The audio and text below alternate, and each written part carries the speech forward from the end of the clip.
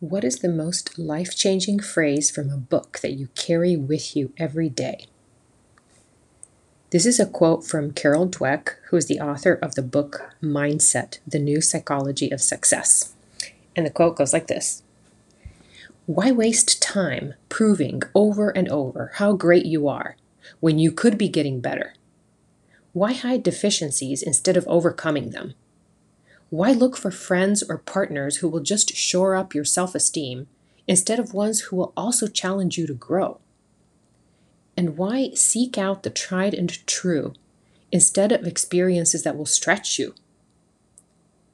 The passion for stretching yourself and sticking to it, even or especially when it's not going well, is the hallmark of the growth mindset. This is the mindset that allows people to thrive during some of the most challenging times in their lives."